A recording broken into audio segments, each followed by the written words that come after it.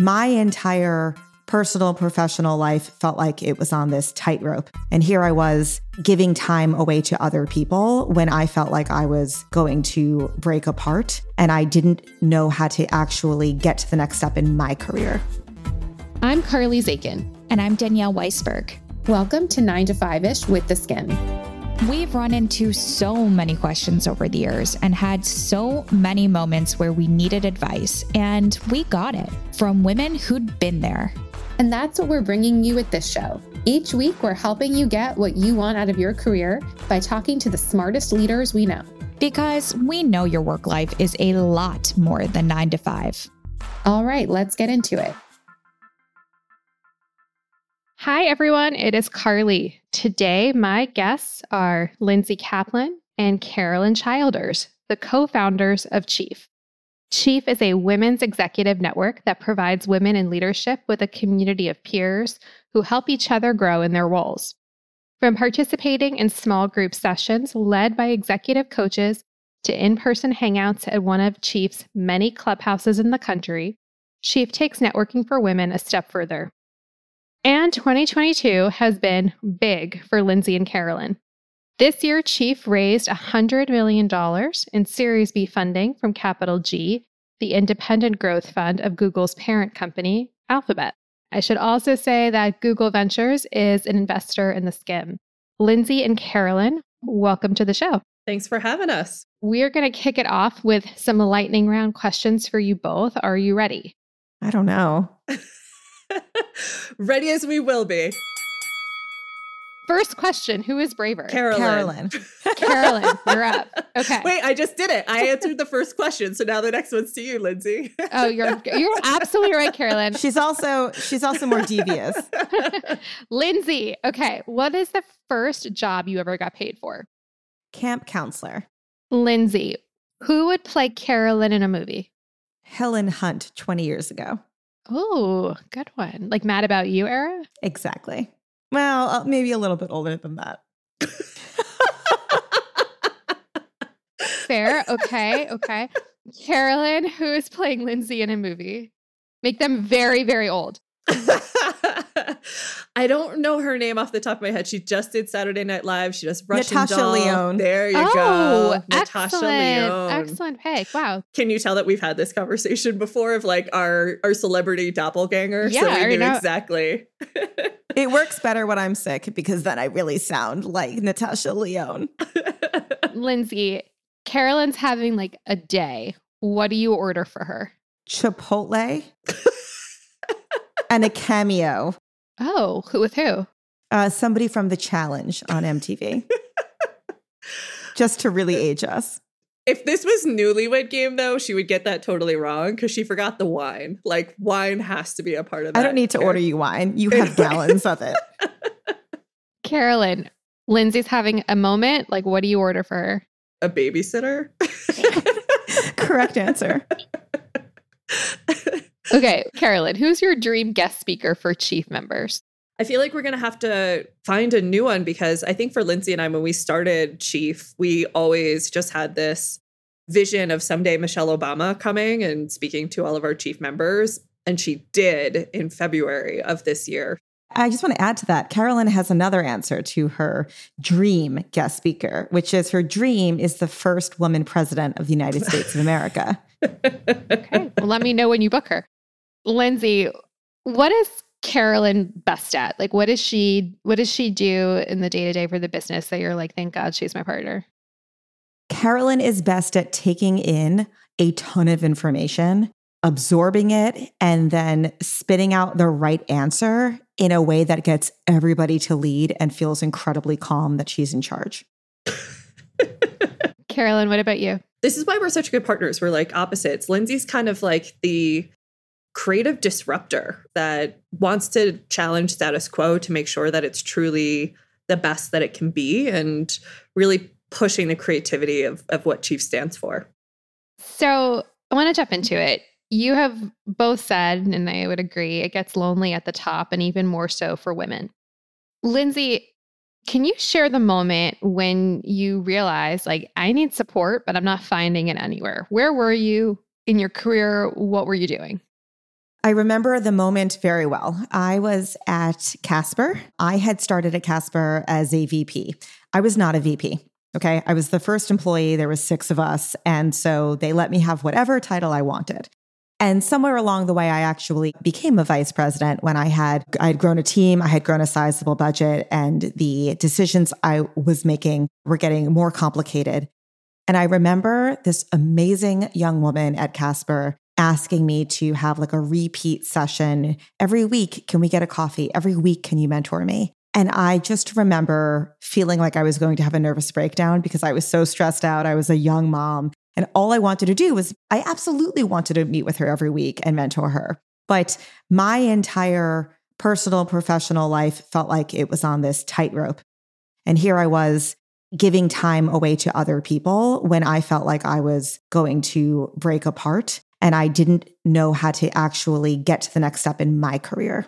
So you were at Casper, which is, was a super fast growing company. I met you during that time and that trajectory. And the reason I met you is because you were becoming a star. Casper had amazing marketing. Everyone was like, you got to meet Lindsay. Like she is really leading the charge of it. And like here you're talking about you didn't have anybody to go to. In those moments when like it was like getting really hard and stressful and like your title reflected maybe a more senior status than you actually were in like your maturity and development, as you just said, what did you do? I had met a few people along the way at Casper, elsewhere, that I turned to for advice, that I turned to for situational problems. But I didn't feel like there was anybody that was helping me get to the place where I could advance as a leader, right? So I was getting through problems as a leader and I was getting advice to get through month to month. But what I wasn't doing was figuring out year to year what was next on my leadership journey. And so I was band-aiding a lot of my leadership problems and doing so with my network, which is something that I love to build. I love meeting people. I also had a coach that Casper had graciously given me, who was amazing, but was also extremely expensive. And I knew was not going to be somebody that I could carry on for the rest of my life with this executive coach. I needed to figure out, how do I take all of this and kind of group it together into something that could help me long term? And again, not just kind of get through each problem by problem, but get proactive with who I was as a leader. Carolyn, you said that growing up, you didn't have that classic entrepreneurial spirit, but here you are today. And surprise, you found some entrepreneurial spirit. So what changed for you? How did you become an entrepreneur? Yeah, I mean, I always like to tell this story because I feel like so often people hear the founder stories that are like, I knew I was an entrepreneur because I had a lemonade stand or a like newspaper route. And so I was an entrepreneur from early days and it was just born into me. And I think my journey was different.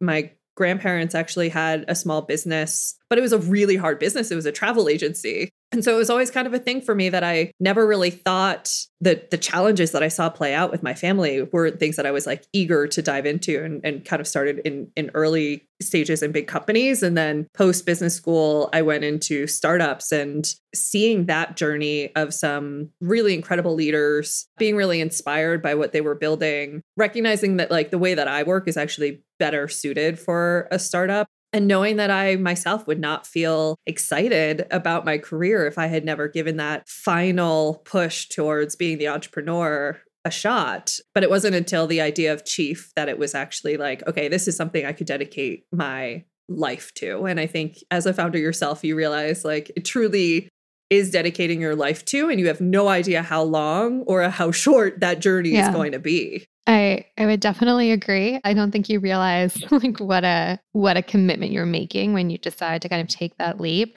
And so kind of on that, like how has your mentality shifted around what entrepreneurship could be? What has shifted for me is how much more pressure you feel. Like as you're a senior executive at various startups, you're like, I'm in this too. Like I feel like this is a part of me and I'm working really hard and I'm dedicating a lot of hours. There is something really different about being the founder of something. And like first employees signing up to work with you and being like, oh my God, your livelihood is in my hands. And that's just a different level of pressure that I don't think I appreciated until being in the seat. My heart is like racing as you say that, but yes, I agree. Sorry for the reminder. I feel like the stress level is different.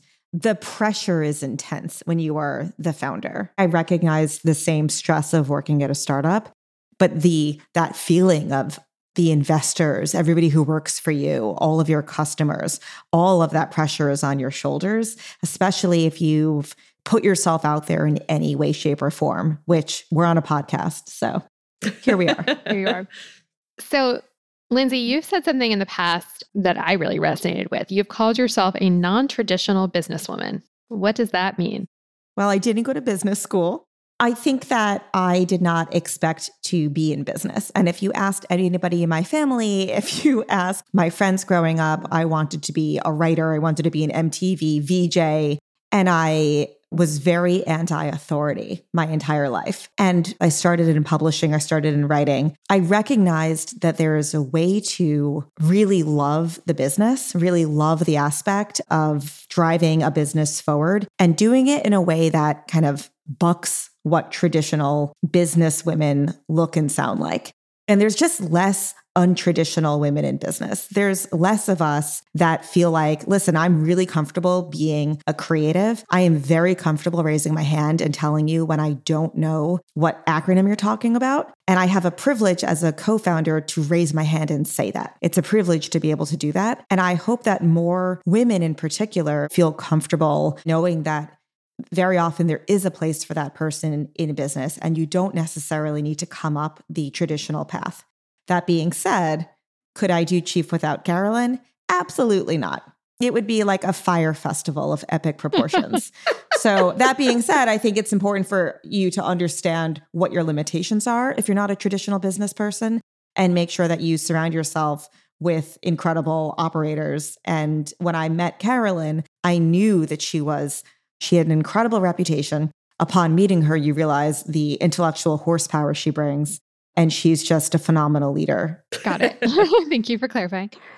I'm curious, like, what was the moment when you realized, like, holy shit, like, I'm a businesswoman? There are probably a lot of moments of, isn't this funny that like I won this award? Isn't this clever that somebody asked me to speak at this conference? And I know very often women would refer to that as imposter syndrome. I don't feel like I'm an imposter. I'm very, very open with what I do, with who I am, and what I'm good at and what I'm not great at.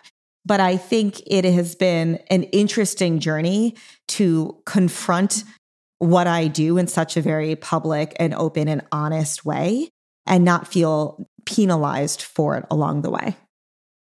For those that are listening, because you're touching on a lot of things that resonate very personally to Danielle and myself. We literally have built a show franchise around a little bit about this and like how to navigate your career, and especially when you don't necessarily fit into like a certain box. And the show originally was called Skim from the Couch, and it was about how we created a business from nothing with no background. So what you're talking about resonates. What I'm curious though is, how did you figure out kind of what you were best at and what your secret weapon was that actually does make you a businesswoman?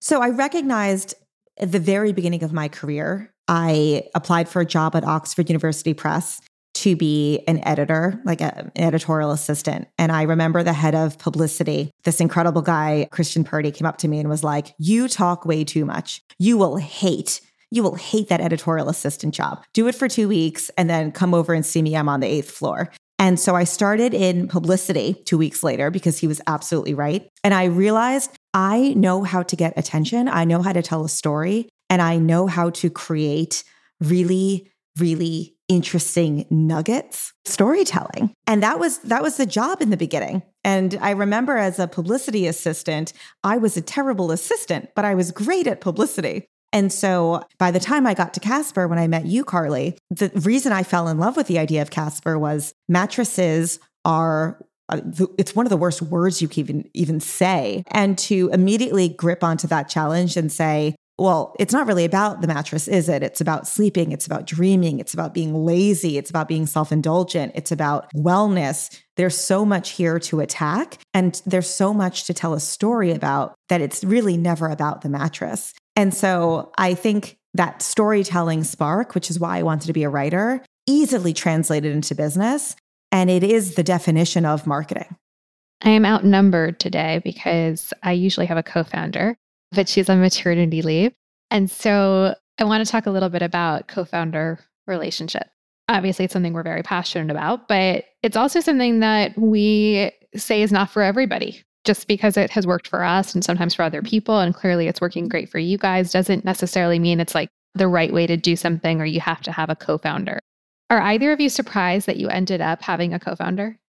There's a few things. Everybody needs to figure out what journey they want to go on and how they want to go on that journey. For both of us, there was something just more gratifying about doing it with somebody that is there for the highs and there for the lows. We are a business that is based on how do women come together as a community to build something better and get opportunities for each other and help each other. And inherently, like, it made so much sense given the business that we are building for there to be that same community feel internally too. And it started with the two of us, but now, it's a full leadership team that I think is really lovely to see. And it just felt like the right type of dynamic to have given the type of business we're building too.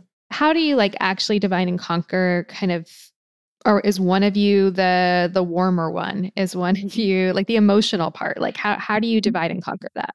I mean, I think at this point we have moved into a place of, again, once you start to get a full executive team, it becomes a lot clearer of how are things divided and conquered. But I do think that there's definitely roles as co-founders that is different than your functional divide and conquer. We will literally be is this best served from Carolyn or Lindsay? And you don't even need to explain to them what that means. So what does that mean?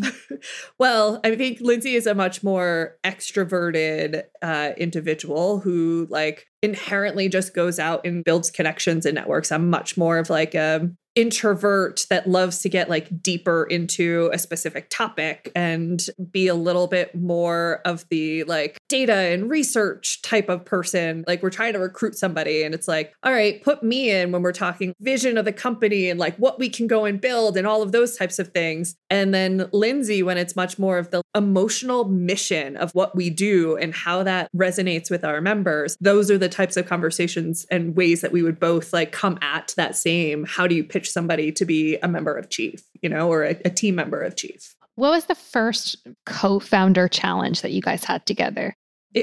What was the first one? Starting off together, do you remember the first one? It's what was the first relationship fight? And I don't mean fight, I just mean challenge. I remember a lot of people talk about before you become co-founders, you should have a very long conversation about roles and responsibilities and exactly how you're going to divide and conquer. And we kind of had, I think what we spent a lot of time on was underlying values of what meant most to us, how we wanted this business to be built, how we wanted to treat our teams. And we ironically hadn't spent quite as much time on the all right, functionally, how are we going to divide and conquer? You do this, I do that. Yeah. And I think because Lindsay is in the, more of the marketing space, I just tacked on sales and marketing together to be okay, that makes sense. You're going to take this side, sales and marketing, I'll take these other things. And that was not what Lindsay had in mind. Carolyn was so get the sales forecast together. And I was who did the what? The weather forecast? And that was the first big conflict of Carolyn assuming I was going to take sales and me being very honest and saying, you do not want me to own sales. I do not know how to put together a forecast. Although to be fair, I did recruit our first head of sales who was amazing. So I'm I'll go out and fix this problem, but we're going to need to hire somebody great. What was the takeaway in that moment of the first challenge together where, it's so obvious in spending 30 seconds with the two of you that you have a real trust for each other and admiration for each other? What was the takeaway in that challenge of okay, this is how I now need to think about things, or this is how I need to approach working together maybe differently? I'd say I had two from it. One is just that we should never assume anything of the other. But the one thing we potentially should assume, which is the second one, is good intent. Because it was also like one of the first things that we were working through together. And I remember Lindsay being like, is she giving this to me because she doesn't want to have to like own a revenue number? And I was like, no, like I'm CEO, like I will co-own that every day, all day. Of like, and it was this really good moment for us to just be like, let's always assume good intent. And I think it was like a breakthrough moment for us in the early days of just, it's us against the world. So like, let's just make sure that we always look at it. And Lindsay jokes all the time that I'm very like her husband. So she also will like go to her husband and be like, Carolyn said this. And he'll be like, well, this is what she actually meant. He's like, fine. He's also like, because you did that, lady. He always takes Carolyn's side. Now, by the way, all I hear is Natasha Lyonne. Like, I'm very distracted right now. And I'm like, that was a real, like, yes, Natasha totally just said that. So I want to ask you the $100 million question, because you guys just raised funding. But during the pandemic, you saw a real opportunity and really a travesty around what happened to women in their careers. And a lot of, we've called the Great Resignation, but for many, the forced resignation. What has Chief done to sort of seize this moment and to help her? It's one of the hardest and frustrating things of building Chief. Of you want to hold yourself accountable and can hold yourself accountable for like the ultimate metric, which is women representation and leadership. And then you have a massive pandemic in the middle of the second year that you're in existence, which pushes women's progress in, business back to such high degrees. So it was a really hard time as we were thinking about what we are trying to achieve and what more we can do. And I think for us, it solidified and wanted us to just double down on what we could actually provide for our members in one of the most challenging times. So we were kind of an in-person experience. We pivoted everything to virtual so that at a time when you needed it more than ever, it was there for you. But on top of that, we added in like so many additional services. We added in executive coaching so that we could literally give a free session to all of our members at a time when they needed it most. We added a hiring board. We added a whole new community platform for people to be able to tap into each other. And so it really galvanized us in an amazing way to invest in the community. I think that is a huge part of why we are now able, we're not out of the pandemic, but into our new normal, why we're now able to extend across the entire US, which is what we did at the beginning of the year. Now you can join from anywhere. Yeah, I think democratizing access. We had members who were living outside of New York City who were schlepping in for 2 hours to meet with their team. We had women who had childcare issues, who were taking care of their parents, who were pregnant. It's very similar to what happened in the workforce. When you think about the support that we were offering, both in terms of our incredible peer groups with our executive coach community, our workshops, our events, the idea that you can just tap into Chief at any time from your phone was so monumental to not just allowing us to expand, but to make sure that so many more women could join and so many more women had access when they needed to. We have a listener question I want to get to from Sydney. So Lindsay, I'm going to kick this one to you. The question from Sydney is, I'm not at the VP level yet. So how can I take traditional networking to that next level and develop meaningful work relationships? One of the things that we often do when we're networking is we go like-minded. Meaning if I'm a marketer and I'm a startup marketer, I find other startup marketers to meet. And something we learned from Chief and what we modeled our core groups on is to really look for cognitive diversity. And so my suggestion is for Sydney to find people in other areas of the business with other skills that she may not have necessarily a superpower for or necessarily come across in her day-to-day, and try to build that network so that you can actually learn a lot from other people and understand broadly how business is functioning. That is the real jump from manager to director to VP, is learning beyond your own skill set and understanding the ways in which all of those functions and roles rely on one another. Great advice. Carolyn, You opened us up with the first answer. I'm going to have you close us, which is the hardest question. Uh-oh. Who should we have on the show? Who else should we book? That is a great question. I have so many. I know. This should have Lindsay, been such a you should have said flipped you were thing. braver. You're such a All right, flipped well, thing. Lindsay, you can chime in and help her if you have some thoughts. I think you should bring on Gabby Hirata, who's the CEO of DVF, Amani Duncan, who is this new North American CEO of BBH, 2 chief members. We have a lot of great chief members. I love these recommendations. We will take you up on that. If you can intro, we'll take them. Happy to. Ladies, congratulations. It's been amazing to watch your journey, and we're rooting for you and just really grateful for the work you're doing. Thanks so much, Carly. And send our best to Danielle. Thanks for listening to this episode of 9 to 5-ish with The Skim. A new episode will be in your feed again next Wednesday. In the meantime, check out our news podcast, Skim This. Every Thursday, we cover what you need to know each week in 30 minutes or less. And we've also got another podcast, Pop Cultured with The Skim, where each week we're covering the pop culture moment everyone's talking about. New episodes drop every Tuesday.